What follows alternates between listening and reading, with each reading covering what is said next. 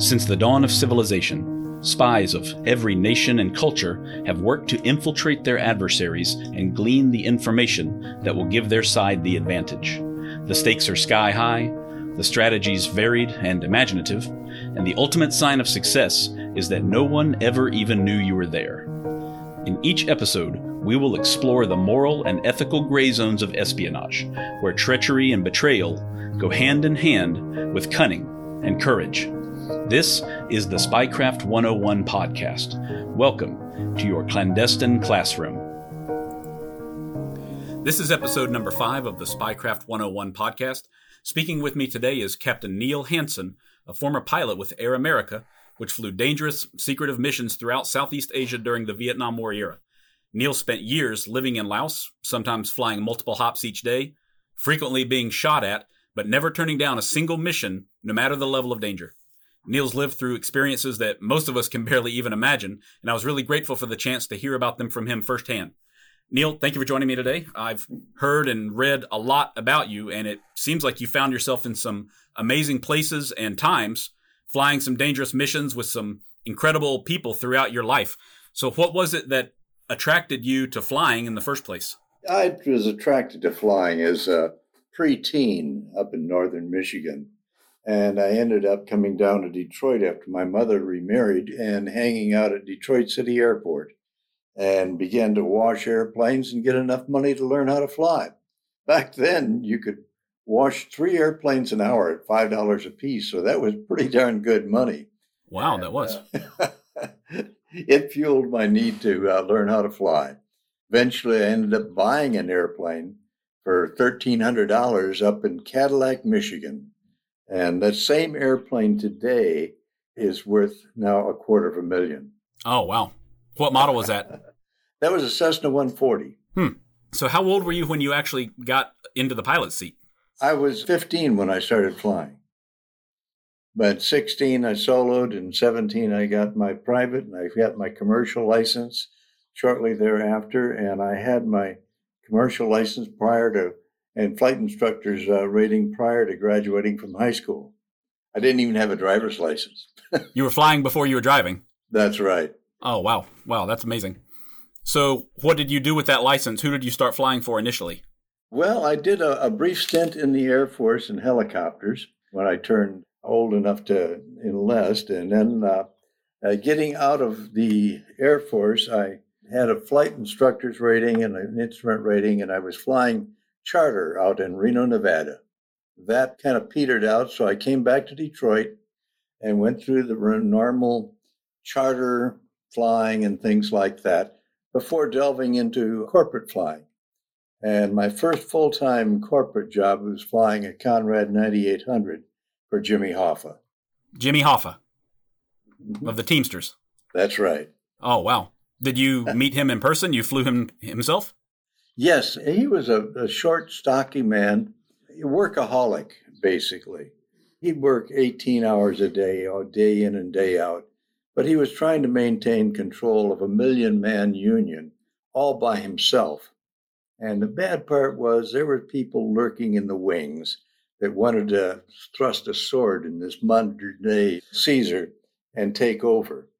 And eventually the government finally did that by giving him a prison sentence for bribery of the jury up in Chattanooga. It was a demise of a great guy, actually.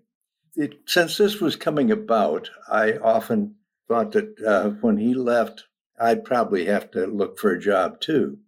So I found an ad in the Washington paper for pilots in Southeast Asia. So I applied and ended up getting hired for Air America and going overseas.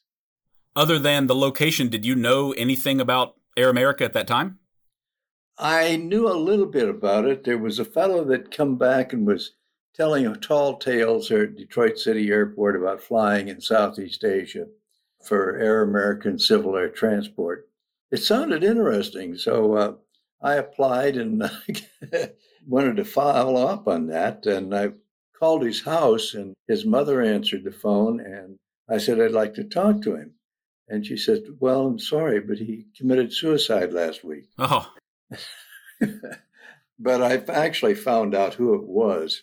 that was backing this whole thing, but one of the union lawyers, when I gave notice that I was going to be leaving, he asked, who are you going to work for? And I said, Air America.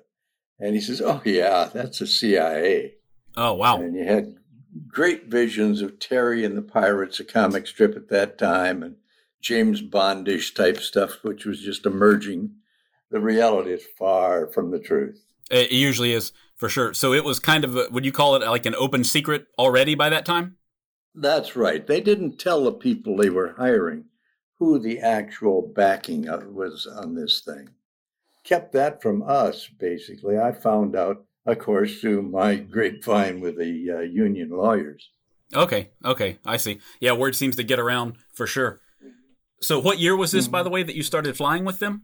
1964, with the agency, yeah. Okay, things were really heating up over there for sure by then. Yes, it was. Initially, I went to Tachikawa, Japan, and flew Southern Air Transport Pacific Division DC-6s. There it was sometimes just a milk run with troops and Stars and Stripes newspapers. But occasionally we'd get down to Okinawa and they'd pull the DC-6 over to the side of the field, strip off all the markings. So there was no identifiers, bars and stars, or anything on it, what nation it belonged to. And you'd come out at about 2 o'clock in the morning and leave all your identification, wallet, and everything in operations.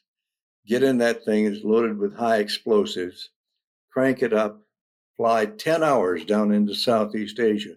You wouldn't talk to anyone during that entire period.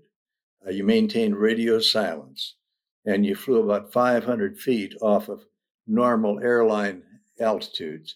So you didn't have a mid-air and make a big bang. You land down there, offload, turn around, come back the same way. When you got about 15 miles out of Okinawa, you'd give them a call and they'd simply clear you to land. They'd pull it over to the other side of the field and put the bars and stars and end numbers back on it.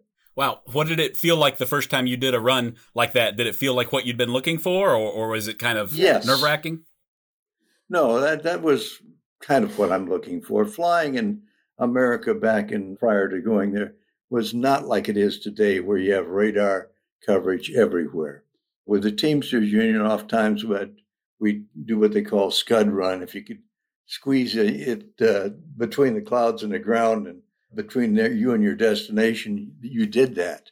And when we'd file a flight plan with the Teamsters Union, we'd file it to an airport where you really didn't want to go to. That was mainly because the FBI was following everything we were doing. And you try to pick an airport that didn't have a control tower, didn't have anything around it. So you knew they had to send a poor FBI agent out there and park and wait and never any contact. And then we'd either change destination about 10 minutes before we're supposed to let down and go to where we really wanted to go. Wow. So long before you even made it to Southeast Asia, you were already kind of operating in that gray zone there. That's right. Okay, so that's right. I can see how that would draw you in and keep you there for so long in Laos then. That's right. Well, actually, all corporate aviation back in those days went that way, particularly in Detroit and the automotive companies. Ford didn't want to let anybody else know who they were talking to as far as a supplier for seat cushions or rearview mirrors or the rest of that. And GM didn't either. So they often did the same thing. And they never discussed where they had been. That was a big no-no with the Teamsters and also in corporate aviation, because that would alert your competitors on who you're dealing with. Sure. Makes sense. Industrial espionage is very, very real. Exactly. Wow. So you flew out of Japan. How long were you there before you moved to Laos? I was only there for about 4 months. Then I got my Chinese airline transport rating, went down to Saigon initially. But most of our airplanes were not American registry. I had an American airline transport rating, but the Chinese rating allowed me to fly all the airplanes that we had down in Laos and Vietnam. Many of those were also Chinese registry. So if it was found crashed and burning somewhere, they had plausible deniability. That makes a lot of sense for sure.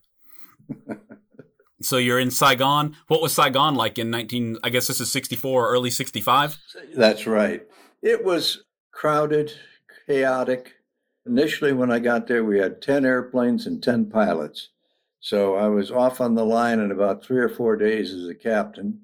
30 days after that, they made me an instructor pilot. And by October of that year, they made me assistant manager flying for the country. So I had numerous programs that I was supervising and checking the pilots out in. Wow, you're still very young then at that time, right? That's some rapid progression. Yes. Yeah, it was. I was in my mid-20s. Wow. Did you still get to fly as much as you wanted to? Sometimes, yes, I did. My biggest month flying, it was in October of 1965. I flew 180 hours, which was an awful lot. And of course, your living conditions were quite poor in Vietnam. We did not have the luxury of barracks and guarded quarters and the rest of that. We lived on the local economy. We rented from local people for lodging. It was not what the military enjoyed. Did you have any kind of cover for being there, anything like that? Or did you just tell people that you were Air America employees? That's right. Just Air America. And they kind of left us alone. They knew that we were kind of untouchables. Wow. Well, that's good for you guys, for sure. Yes. And you were still flying the same stuff? You were flying high explosives and things of that nature already? Yes, and rice and also programs that would be dreamt up in the United States by someone that had a good lobby with the politicians.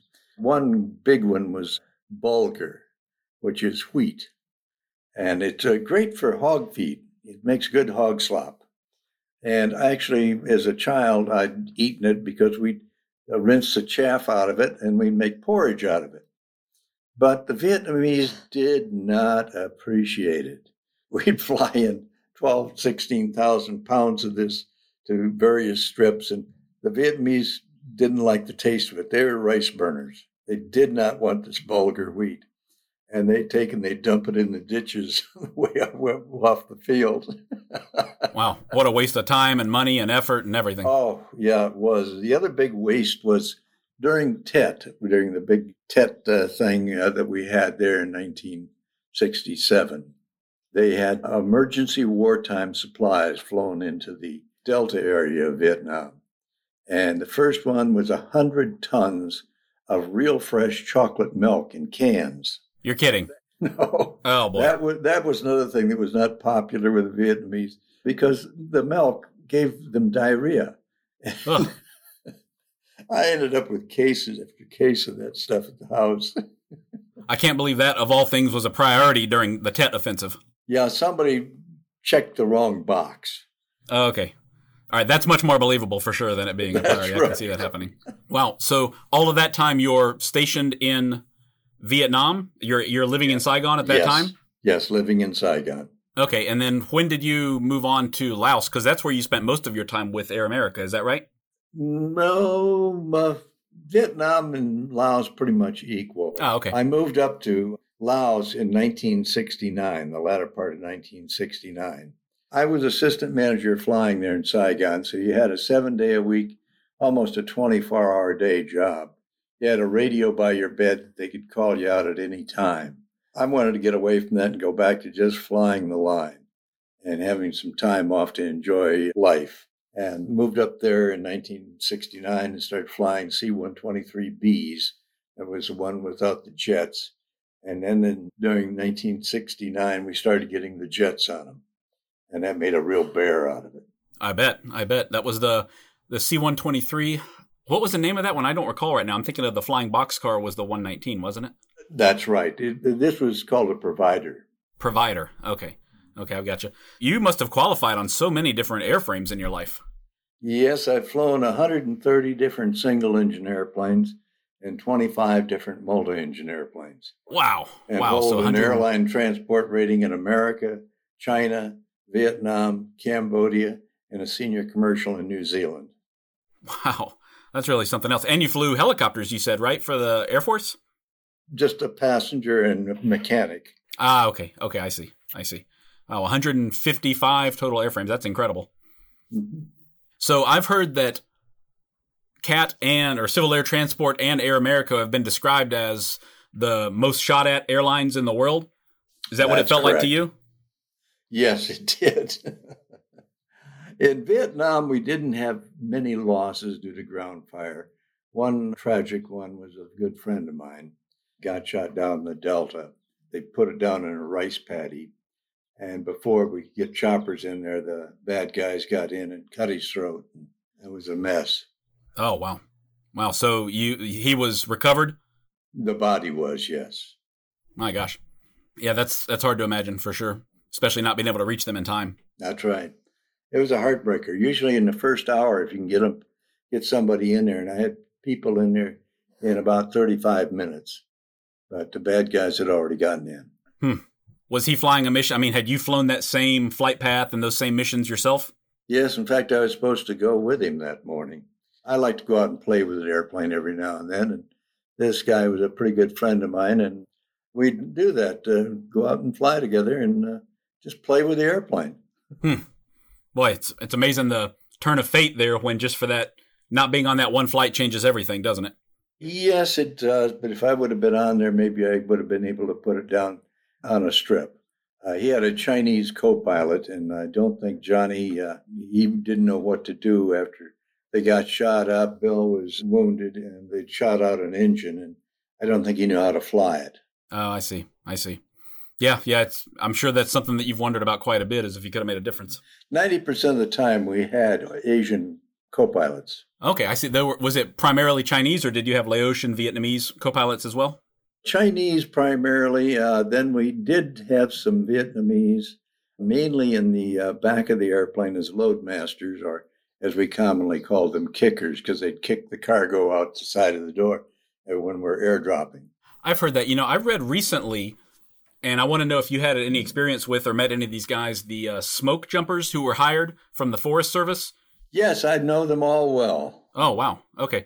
I don't know a whole lot about their story. That's actually something I really want to get into later on as well. But I've heard those guys went all over the place, much like you did, and were involved in some of the most dangerous missions all over Asia during that period. Well, yes, we had primarily Vietnamese and Thai loadmasters, but we had a core of Americans there too. Gene Hassenfuss was one, and Lee Gossett was another loadmaster we had.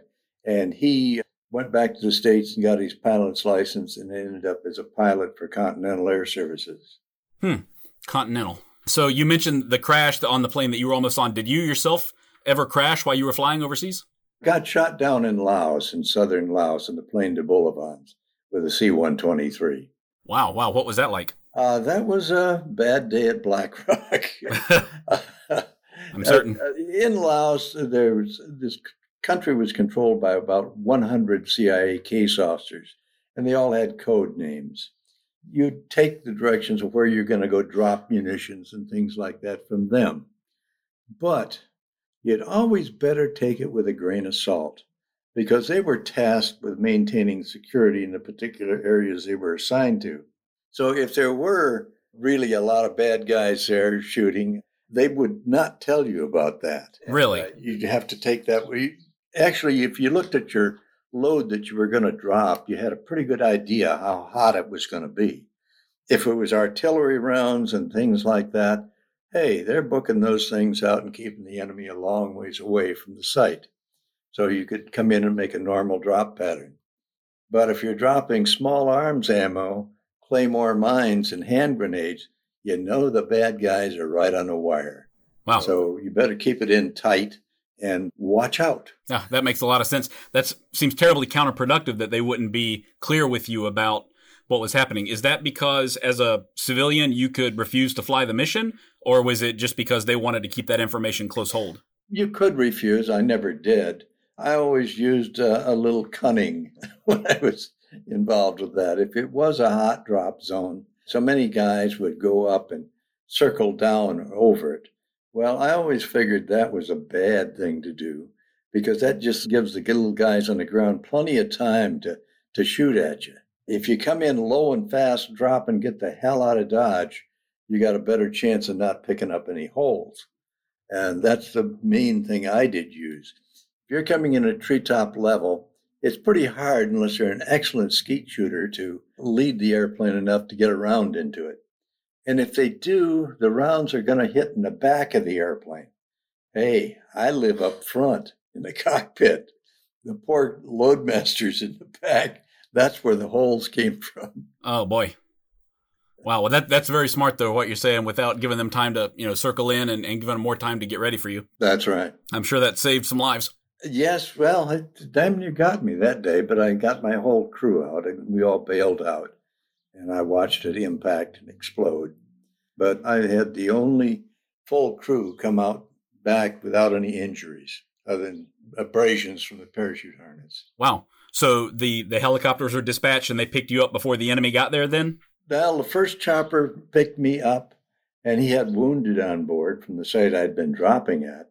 He stuck his tail rotor into the trees and damaged it, so we went down on an old Japanese airstrip from World War II. We waited for another chopper to come in, and he finally did come in and picked us up. And as he got to the edge of the Plateau de Volans, which is a large mesa, he ran out of gas. And we were auto-rotating down into a village.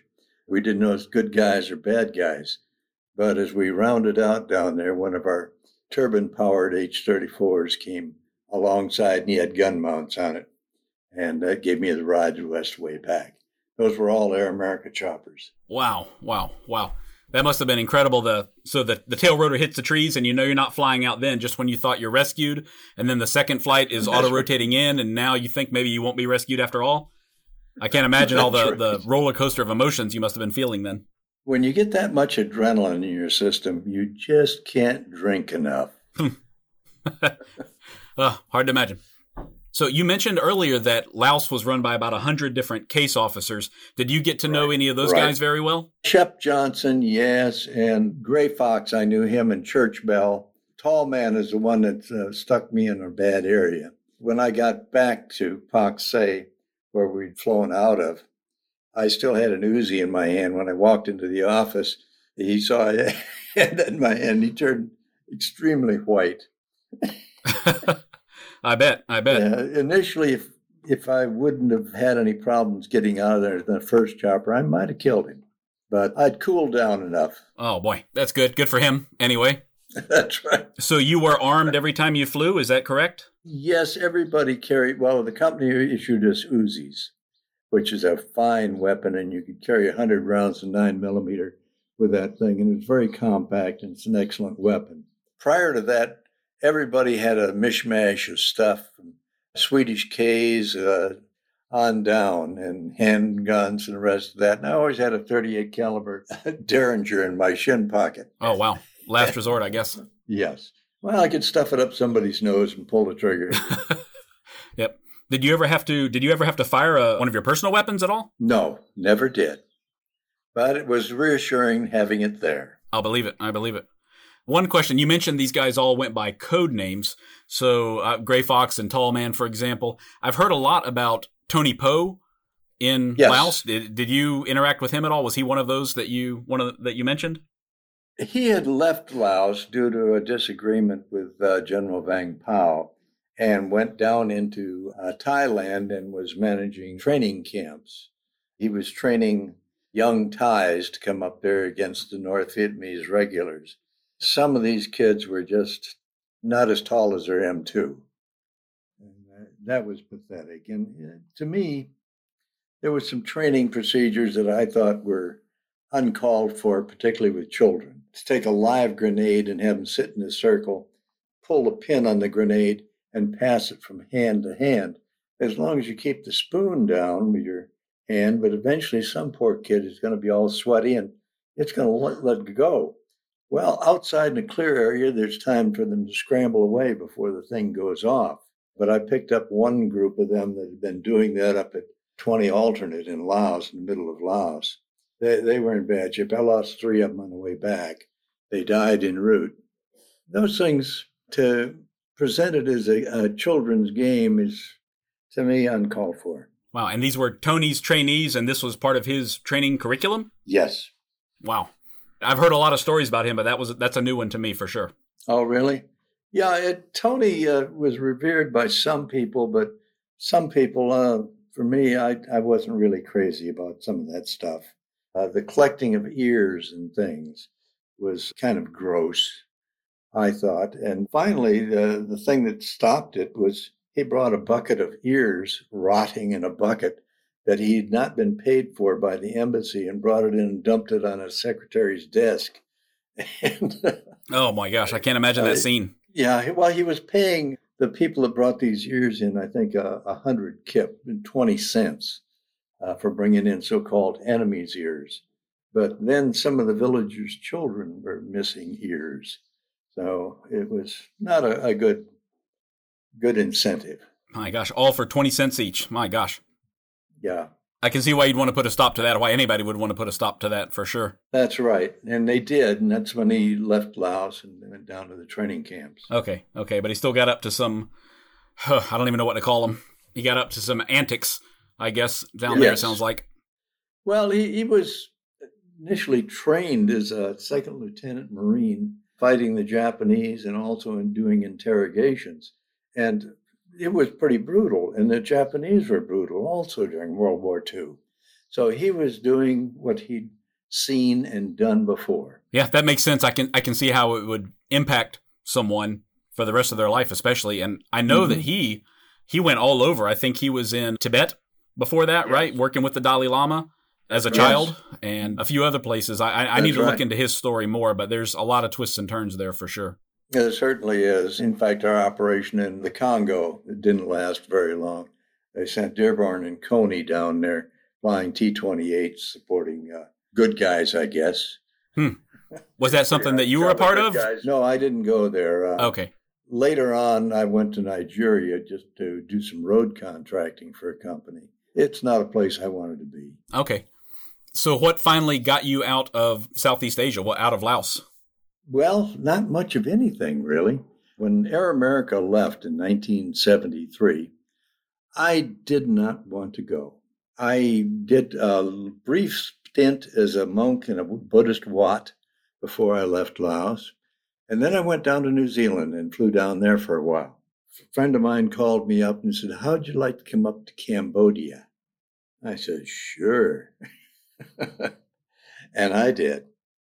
And Cambodia was a nightmare on wheels. The trucking companies in Cambodia used to resupply the villages and everything else by trucks on roads. Well, the Khmer Rouge cut all the roads and kind of put the death knell on their businesses. So they decided, let's use airplanes. Well, they didn't want to spend a lot on airplanes. They thought maybe they could buy them for the same price as an old truck. Well, they did buy some that way, and they were junk. I can imagine. Yeah. I went there initially with an old Garuda Convair 440.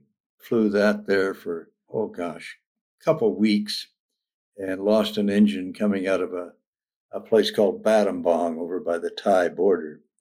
And it was parked there. Bummed a ride back to Phnom Penh and started flying a C-46. It's old World War II vintage, pre-World War II vintage airplane. Large bird called Dumbo, affectionately by many of the people that watched that movie. But you could carry a lot of cargo in it. But it was an old registered C-46 that still had the electric propellers on it. They're illegal in America. Ended up getting shot up in a site north of Phnom Penh and parked it down on the coast in Kampong Sam on the coast. I was walking around it and checked the bullet hole, and it just missed the fuel selector valve on the right side, which would have made us a torch. And walked up and, like most pilots, you grab the propeller blade and the damn thing moved back and forth. The whole blade was loose in the hub and about ready to come off. I had an awful vibration on takeoff, and that's what it was. Parked that and ended up with another Convair, Angkor Airlines, a nice Convair, and it was Lao registered, and flew that until Fat Lady sang. Left Cambodia. That was kind of traumatic. Wow. When was this exactly? That was on the 17th of April. Of which year? 1974. 74. Wow. You were there for over 10 years then. Oh, no, 75. Oh, yeah, I would spend 11 years there eventually. 11 years in Southeast Asia. Right. Wow. So if I can ask, if you look back now, which I'm sure you've done, how do you feel overall about Air America's role in everything that happened during that period? I'm sure that you're proud of the work that you did. Do you feel like you were going towards the common good? Was it for the betterment of the area, for the security? Or do you feel like it was just a conflict that maybe was never ending? It was a conflict that had been actually going on for about 900 years, if you go back historically in that era. But I enjoyed Laos and the people we were supporting, which were the Hmong, the hill tribes of the Laos. And they were extremely loyal. They were fighting for their homeland. That was kind of a sad thing to see them lose their homeland and have to flee and go out of the country, basically.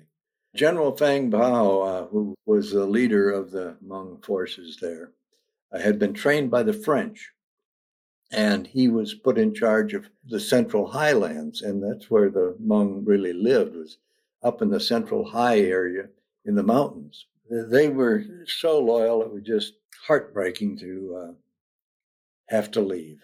I can imagine. I've heard some wonderful things about them, and I know there's some thriving communities here in America, but so many had to leave their homeland at the end of the war, and they did not receive the kind of support that they deserved from the United States after the fact, as far as I can tell. No, they didn't get completely shunned, but they had a hard go of it. Coming to America was extremely difficult. I've got a very good Hmong friend, Vu Yang, down here in Sheboygan, Wisconsin.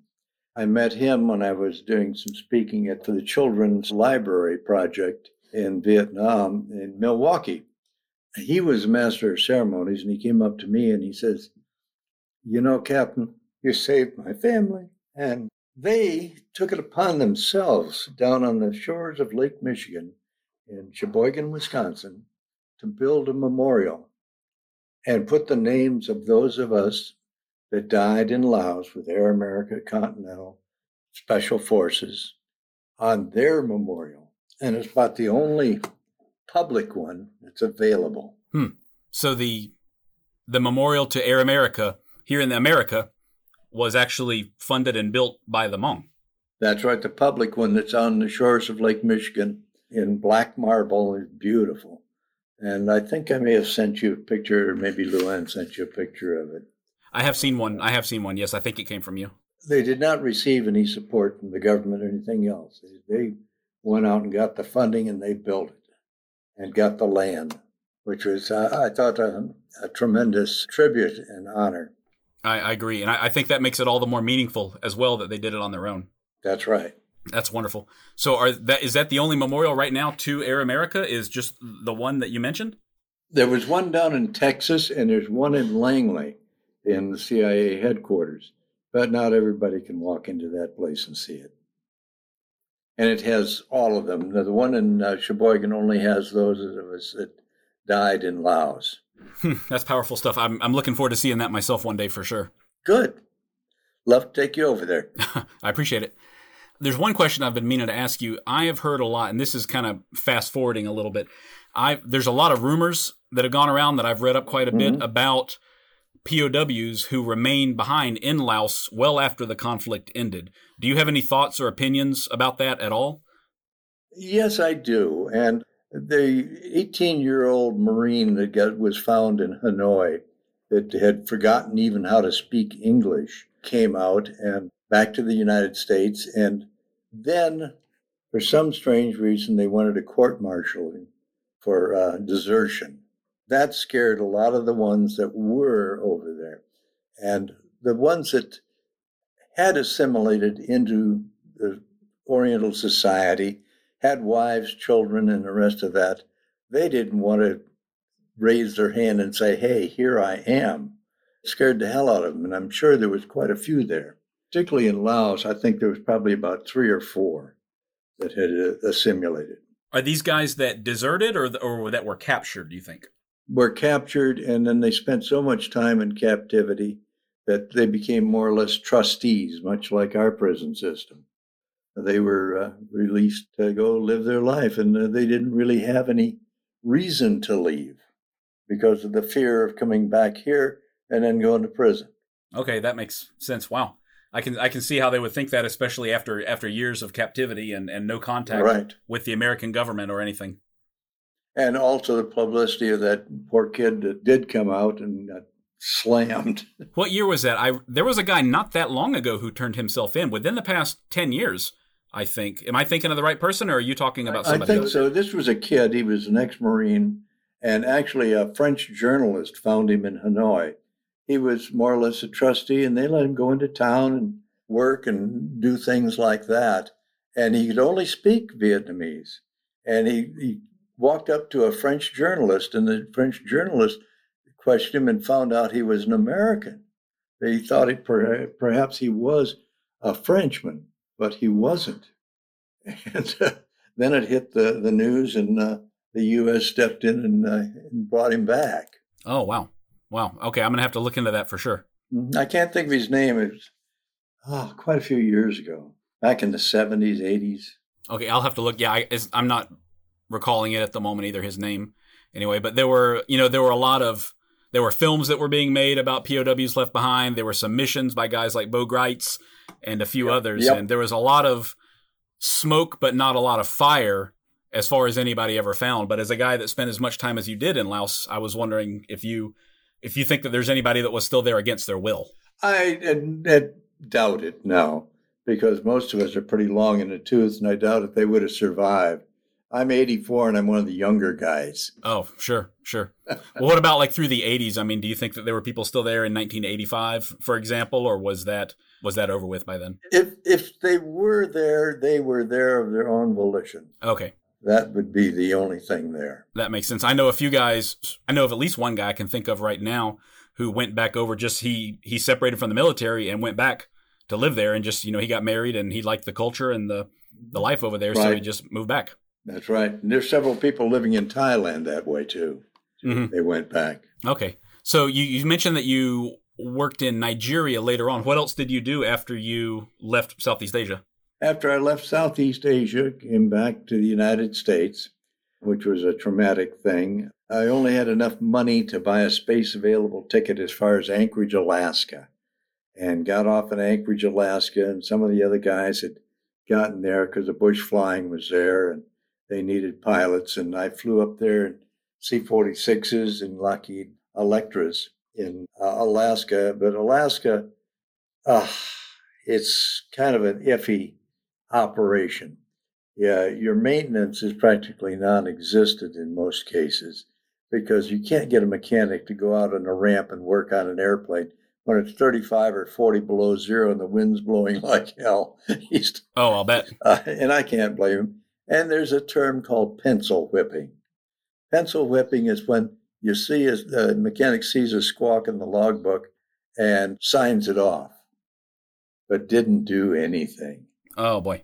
And that does happen. It really does. I took off out of Anchorage one day on a C-46, and in the logbook it said, do not turn the cabin heater on, or the cockpit heater on, until you've got 105 knots airspeed, because the blower for it is broken.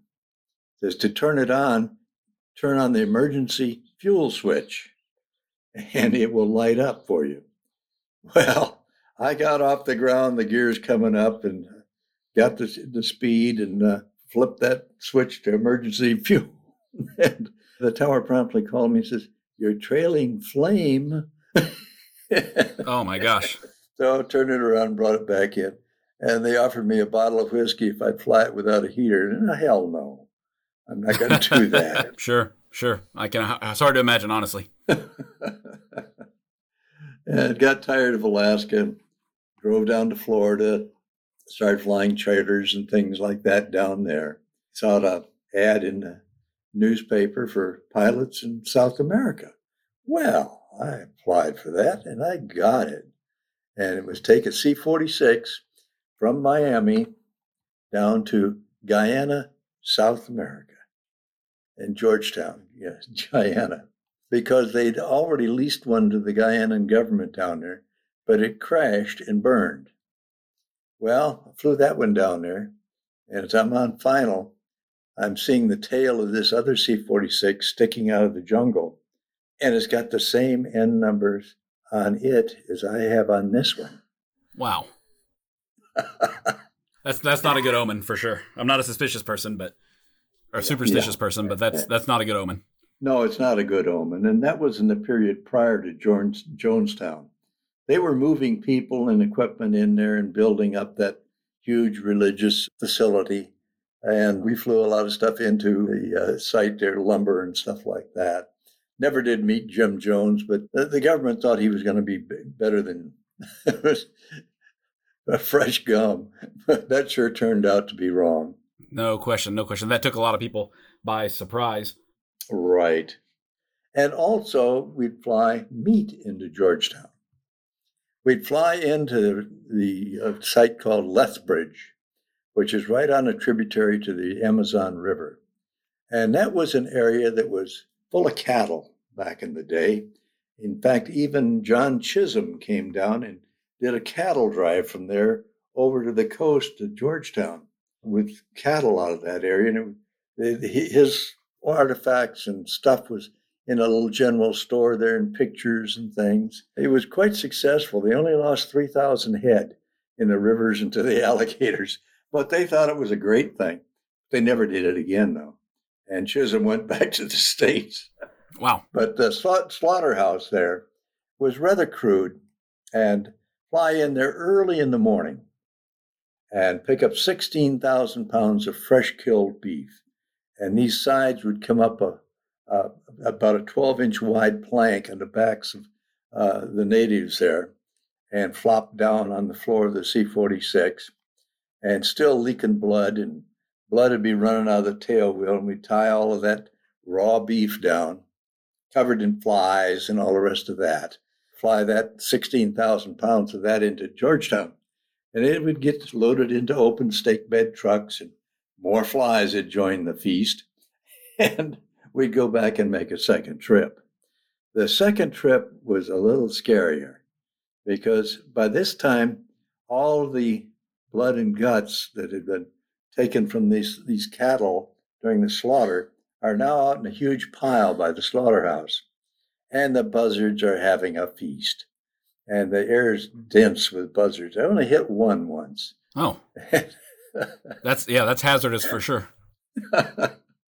Yeah, it's not FAA authorized, I'm sure. It doesn't sound like you did a lot of FAA authorized stuff in your career, in your flying career. That's correct.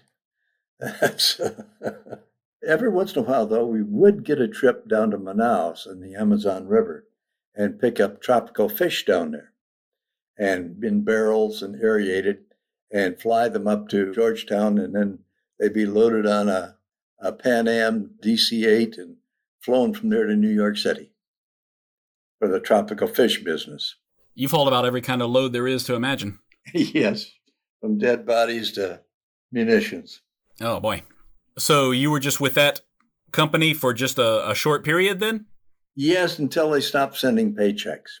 Bummed a ride in a Cuban bird up to Miami. And then I went to work for a construction company, flying two of their airplanes where they were building I-75 down through the spine of Florida. That was a fun deal. The only thing was you got to see the underbelly of the contracting business and how the contracts are let, which is not really a legal or nice operation. There's much larceny involved. I can imagine. Yeah, construction is kind of notorious for that. These are government contracts, I guess, with the DOT and... Yeah, I-75, yes. A lot of money. And back then, of course, you had certain building requirements for I-75. You couldn't put big boulders or rocks in the base of the thing for fill, unless you caught the road inspectors, the federal road inspectors in a yellow truck, and gave them $20 to go in and get McDonald's. Oh, boy. Yeah, money makes the world go round for sure. Yes, it does. Not the cleanest type of business I've ever seen. Sure. Sure. So what year is this now that you were working on I-75? That was 1970, 76, 77, 78, right in there. And what was next on the menu for you? Next on the menu there was a step into the wild side. I know it's something that Air America was accused of many times, was running drugs, and we never did. That was a province of the Corsicans up in Southeast Asia, and they had a couple twin beaches out at the airport in Vientiane, and they would airdrop to the freighters in the Gulf of Siam, and then you go straight from there to Marseille. Okay, this was opium and heroin, I take it? That's right. Mm-hmm. Okay, yeah, I meant to ask you about that. I've heard some stories about Vang Pao being involved in that himself, and I didn't know if that was something that you had ever seen. Yes, that's true. He was involved with it, but you couldn't grow rutabagas in the mountains of Laos and make a profit and be able to support a family. The poppies were the only thing that would provide the cash crop. And I've seen it. It was in the market in Vientiane. You could go in there and get a brick of sticky opium for $13 a kilo. That same kilo in New York City, you're talking about $500,000. So the profit margin is there to create larceny. Yeah, it's kind of crazy that you would grow anything else under those circumstances. That's right. And the poor little Hmong up in the mountains that comes into town with his kilo of opium, he's going to get $13 for the whole year. I can't fault him. I really can't. Right. I really can't. Right. Understandable. Yeah. And it wasn't illegal to grow it or anything like that in Laos, right? Yeah. But surprisingly, it was not illegal and it was available anywhere in Laos, but you didn't see addicts stumbling around in the street. It was not done. The only thing that some of the people would use it for was for their elderly. If they became infirm and unable to enjoy life, they'd offer them a pearl of opium. And if they'd swallow that, they'd go out in a dream. Wow, just of their own choosing then. That's right. And I don't see anything wrong with that. It should be available here. Yeah, I mean, if you're an adult making a decision for yourself, right, understand that completely. So that was years ago. That was in Vientiane. And now you said you're working in South America. Mm-hmm. And didn't see much of it down there, actually. Georgetown in that area was not big on that. The government controlled everything, even the little cigarette vendors on the street and the rest of that, and noodle carts was owned by the government. At that time, Lyndon Forbes Sampson Burnham was the prime minister there. He was educated in England, had some pretty good smarts. Now, his own personal airplane or government airplane was a Beechcraft King Air, and it was painted purple. Oh, wow. Distinctive? Yeah, distinctive. But the economy there was just so fragile and hard to maintain as a dictator. It just really didn't have the wherewithal to do it. But coming back to the United States, the job with the construction company eventually went into demise. What they did was you could get overruns on all of these contracts. If you were the low bidder and you got it and you couldn't do it, you'd apply for an overrun. So you get more money and more money and more money. It just snowballed. And then once you got enough money and flew it down to the Cayman Islands and put it in an offshore account that they couldn't check on, then you declared bankruptcy. And hey, see ya. Wow. So these are U.S.-owned construction companies doing this? Yes. That brought that to an end. So then I did step into the wild side. Back then, of course, marijuana was a big thing. I did fly that into the United States. There again, junk airplanes again. Oh, wow. Really? So did that feel like a big departure because of all the variety of cargoes that you had carried over the course of your time in Southeast Asia? I mean, there was always an adversary trying to stop you, right? Did it feel like a big change? A little bit, yes. You had apprehension on that, and you can't really justify it truthfully. That it was wrong. I know that. But it did happen, and it was economic necessity. I was trying to get some people out of refugee camps out of Pulau Bedong in Malaysia after the Vietnam War, And I ended up bringing home about 100 of them. But I had the funding by that to do that. How many of these runs did you make? I made about 30. Wow, 30. Yeah. So you're just flying this old beat up plane. You're picking up where were you picking up at? Was this in Colombia or was it in Guyana or? Colombia and Jamaica.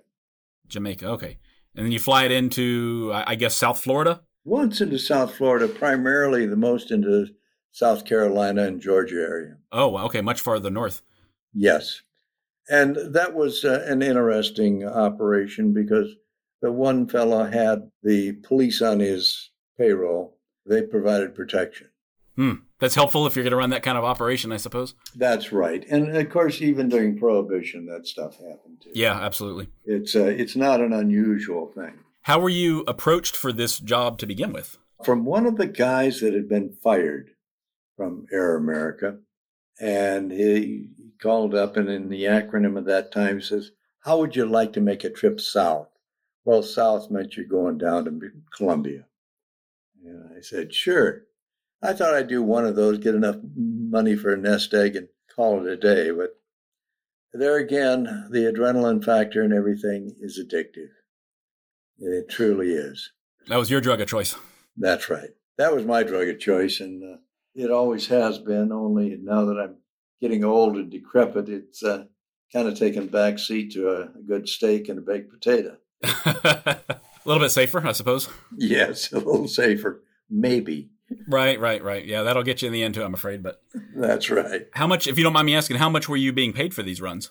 Anywhere from $250,000 to $150,000 per run. Per run. Wow. Okay, I can see why you'd want to do that more often after the first one, anyway, if it goes well. That's right. You get addicted to the big money and the fast cars and all the rest. And this of is that. this is what, 1980 or so? It's not a pretty picture. Yes, 79, 80. Okay, 150,000 per flight in 1980 or so. Okay, I can see the appeal for sure. All in cash. Wow.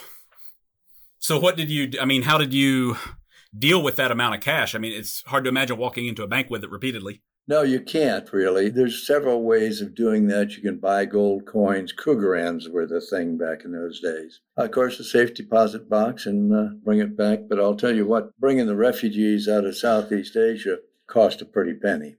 Can imagine. Did you work with them directly, or did you have to work with a facilitator? No, I worked with them directly. I went to Palau Badong. Oh, wow. Okay, good. And out to the island there is a 1/4 mile size island with about 50,000 people on it. It was pathetic. My gosh. 1/4 mile, 50,000 people. That's right. Okay, I can see why you'd want to get them out of there then. And they've all done well, and their children have done well. It's kind of a good feeling about that one. I can imagine. That's something good came out of that for certain. Mm-hmm. I paid for it, but it's all right. So what did happen? How did the last run go? Well, the bad part about our system is whoever turns you in normally walks away with a slap on the wrist. And that's what happened. The kingpin turned me in. He ended up with 18 months sentence. And I had to bite the bullet for a few years. Were you arrested at the landing strip or at the runway, or did they come home? No, they never did catch me that way. Eventually came to the house and walked me away. But that was an education too. I met some interesting people in there. Also had time to reflect and re-educate myself. That was a good thing, I think. Sure. How did you come out differently than when you went in? I came out without any need to take the risks that I had before. I know I can do just about anything. And I've worked so many damn different jobs, and it was kind of fun getting back into the fold, doing various things. At one time, worked for the South Carolina Wildlife Federation. Really? Yeah. Little did they know that it was a felon in their midst. Yeah, keep that one to yourself for sure. That's right. Prior to that, aviation is not a guaranteed 7-day-a-week fixed pay job. It's your production is what fuels your paycheck. As a result, when the flying is off or the rest of that, you do anything and everything. At one time in 1959, I worked 3 full-time jobs. I was a flight instructor and charter pilot out at Reno Municipal. I also was a disc jockey on Radio K1, the right one, 1450 on your radio dial, Reno, Nevada. Oh, wow. I bet that takes you back. Yes, it does. And that was a good experience, really. I've done skydiving, and of course that paid off. When I did get shot down, there was no surprises for me. My co-pilot that ruined his underwear. He'd never jumped before. Damn near killed me because he was hard to get out of the airplane. But I got everybody out first, and then I exited stage door left. Mm-hmm. Do you still fly now? No, unless somebody pays me. Sure. Flying has gotten so expensive now. It's just ridiculous. When I was a teenager, I could buy aviation fuel for 35 cents a gallon and fly all day for $5, in a Cessna 140, no problem. But now, even at Meigs Field down near Chicago, fuel's $9 a gallon. Are you kidding me? That's crazy. And insurance rates are just so high. Back then, as a young pilot, insurance through Avemco was $26 a year for a kid. That was amazing. Yeah, times have changed. Times have changed a bit. Oh, yes, it certainly has. And you've got to have so many rules and regulations. The planes back when I started flying did not have transmitters in them. You only had a receiver in the airplane. And most of the time you looked for lights from the tower. That was your air traffic control. I bet modern pilots can't even begin to imagine what that was like. No, they can't, but they envy you. Yeah. That took a lot of skill, I'll bet. It did, and it really did good things for you. You learned an awful lot of the good basics that would serve you for the rest of your life. One thing that they do today even, they take off and they bring the power back right away, supposedly saving gasoline. Well, that's a fatal way of doing it because most engine failures happen at power change.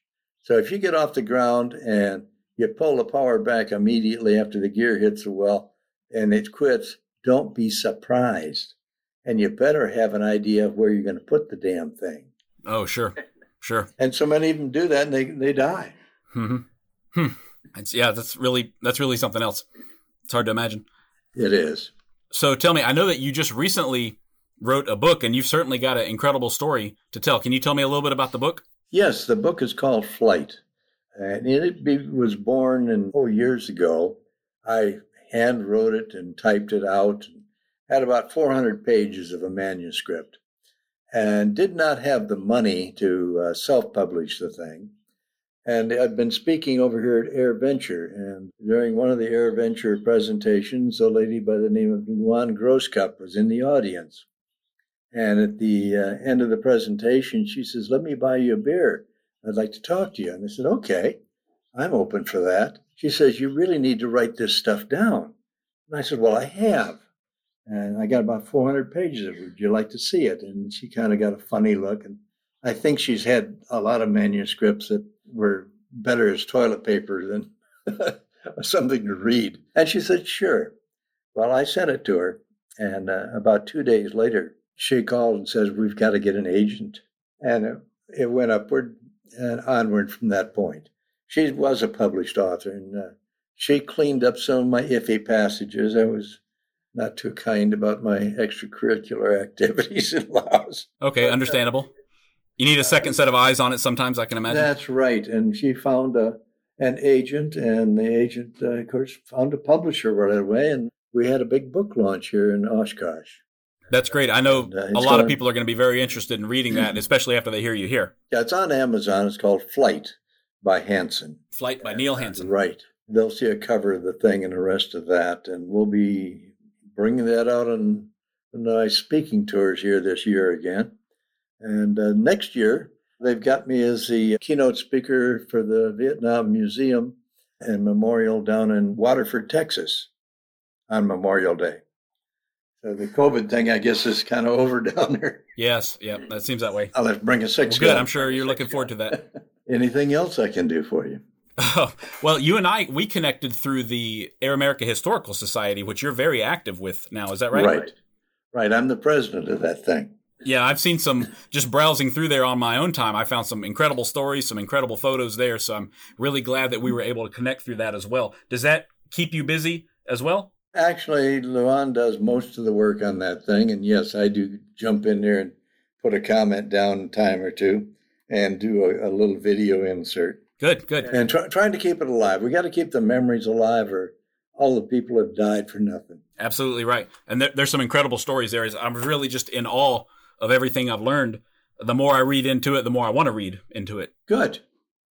There's a lot of stories about the Hmong, and they were great fighters. They really were.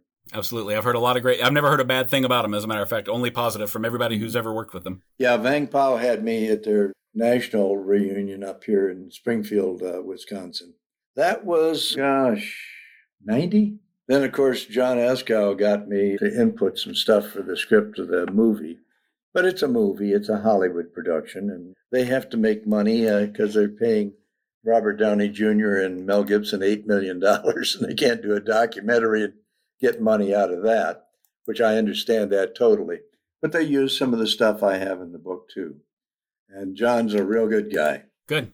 If they watch the movie now, what should they look for that's accurate in the film? Accurate, some of the airdrops are really good on the thing. Now, the only thing that was not real about that whole thing was switching from helicopters to fixed wing to single engine and the rest of that.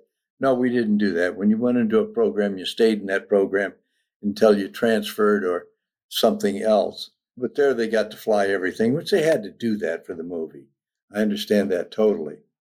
But they used my coloring book routine and a couple other things in there. Oh, the coloring book routine? Okay, good. That came from you. Yeah, that did. Great.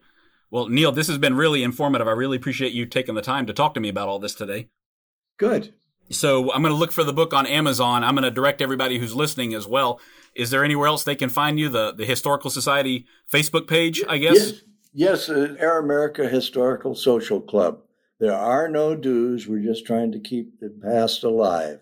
Okay, great. Hopefully you get a few more followers and a few more interested audience members as well. Good. And then if they want to, they can get me as a speaker. Okay, good. Yeah, I mean, you're a great speaker, honestly, so I'm sure that'll be really interesting. Good. All right, well, thank you so much for your time, Neil. I really appreciate it. You take care. You're welcome. Thank you very much, Justin. Okay, if you're interested in more of Spycraft 101, look for my page on Instagram, @Spycraft101, or connect with me on Patreon. My patrons get exclusive access to long-form blog posts that dive deep into some of the most amazing stories in the history of espionage and receive free or discounted books and products from the Spycraft 101 store. Thank you for listening, and I hope you'll stick around because there is always lots more to come.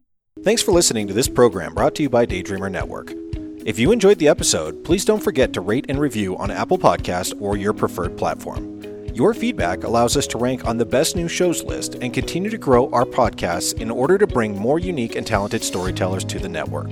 To check out our shows, including programs about relationships, sports, business, nutrition, leisure, and more, head to www.daydreamernetwork.com. We look forward to seeing you back next week for another great episode. Have a wonderful day.